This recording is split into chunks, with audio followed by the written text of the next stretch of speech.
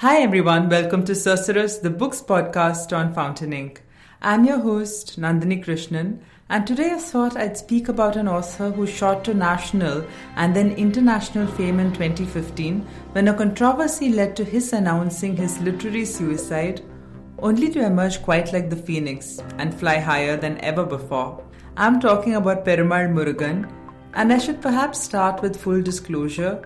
I have myself translated 2 of his books from Tamil to English, a novel and an anthology of stories, and have worked closely with him, which is also why I wanted to do this episode, because I do find that the controversy over his novel Madhurubagan, which was translated as One Part Woman, has colored the way in which people see his writing, and they often look for activism in his books and miss the craft. So, my acquaintance with Perumal Murugan began about 6 years before I was commissioned to translate him. I read all his novels in Tamil, written until that point of course, to do a feature on him for Open Magazine.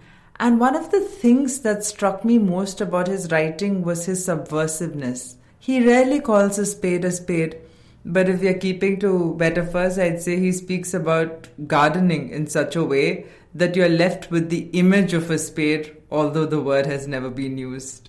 Let me start with what might be his most read book because of the controversy, Madhurubagan, or One Part Woman.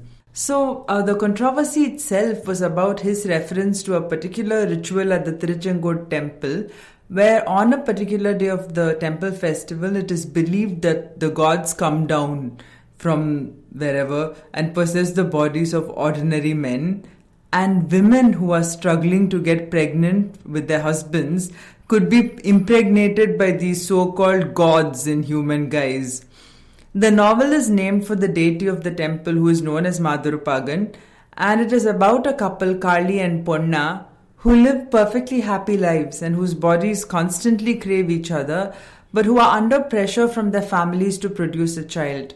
So the story of Madhurubagan ends with Ponna at the temple on the day of the ritual and planning to allow a particular god to, shall we say, fertilize her.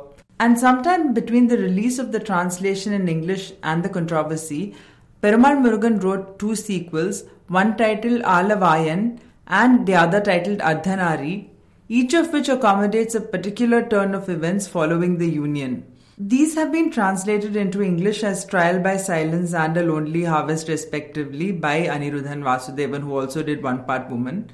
Now, what is most interesting to me here is the tacit acknowledgement of male infertility, because in this ritual is based on that, right? So it is the women who are sent alone to the temple to mate with men other than their husbands in the hope that they will get pregnant and produce heirs. So while the controversy focused on how the writer had purportedly insulted the temple and the religion, I don't think this aspect was discussed much.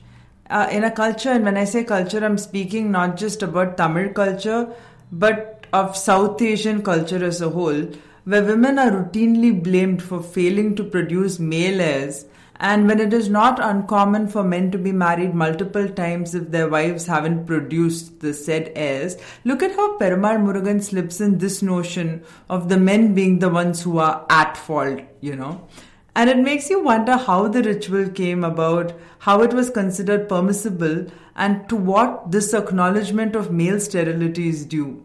This is not something he discusses in the novel, and it is really left to our imagination and perhaps some research. His next novel, which was released shortly before the controversy broke out, was Pookuri, translated by Anirudhan Vasudevan as Pyre, and eventually longlisted for the International Booker Prize.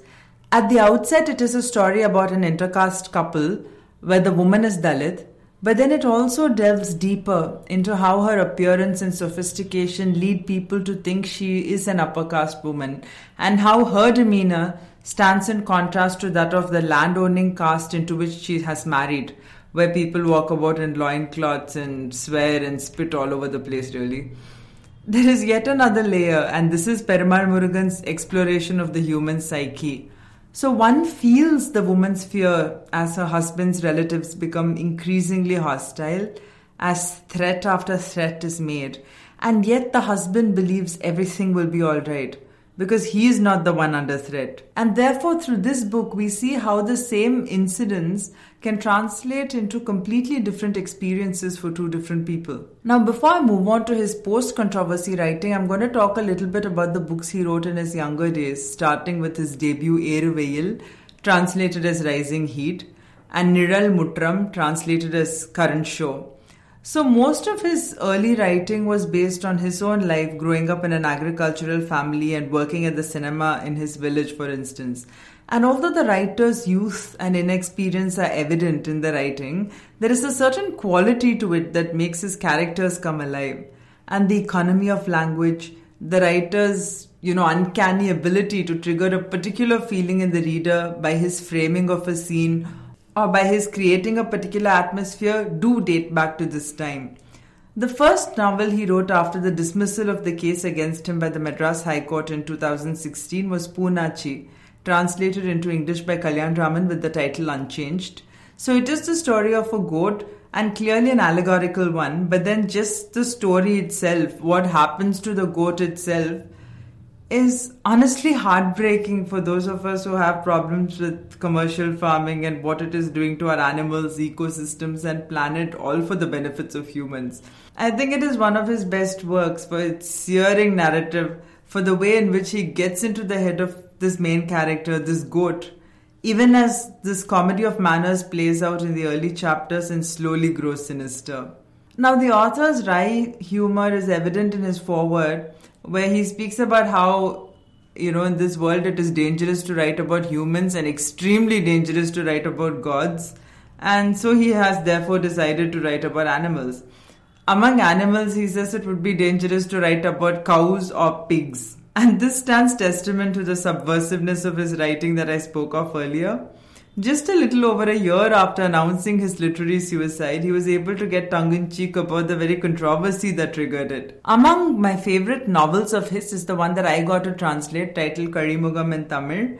But I think many readers struggle to place it because it's not overtly political. It is to me something along the lines of A House for Mr. Biswas. While it does explore various themes, at the center of it all is the story of a man whose hopes and dreams dissolve into an ordinary life, perhaps even a subpar life. And I think it is this midlife crisis, which, he explores so beautifully, so expertly. So I'm afraid we don't have much time left on this podcast. So I'm going to end by speaking about his Alanda Patchi, which has been translated into English by Janani Kannan as Firebird and won the JCB award this year. So, the Alanda Patchi is a mythical bird of enormous dimensions, and the symbolism of the bird will become evident once you read the novel, so I'm not going to give much away. But then this is one of his more overtly political novels, which looks at how caste dynamics play into the human search for permanence and settlement and ownership of land, of a life, and through these perhaps of oneself. I'm going to sign off here, and I'll be back in a couple of weeks with a new episode of Sorceress. So let me wish you happy reading in the meantime, and if you have any suggestions or feedback, do write in to us at feedback@fountainink.in. Bye for now.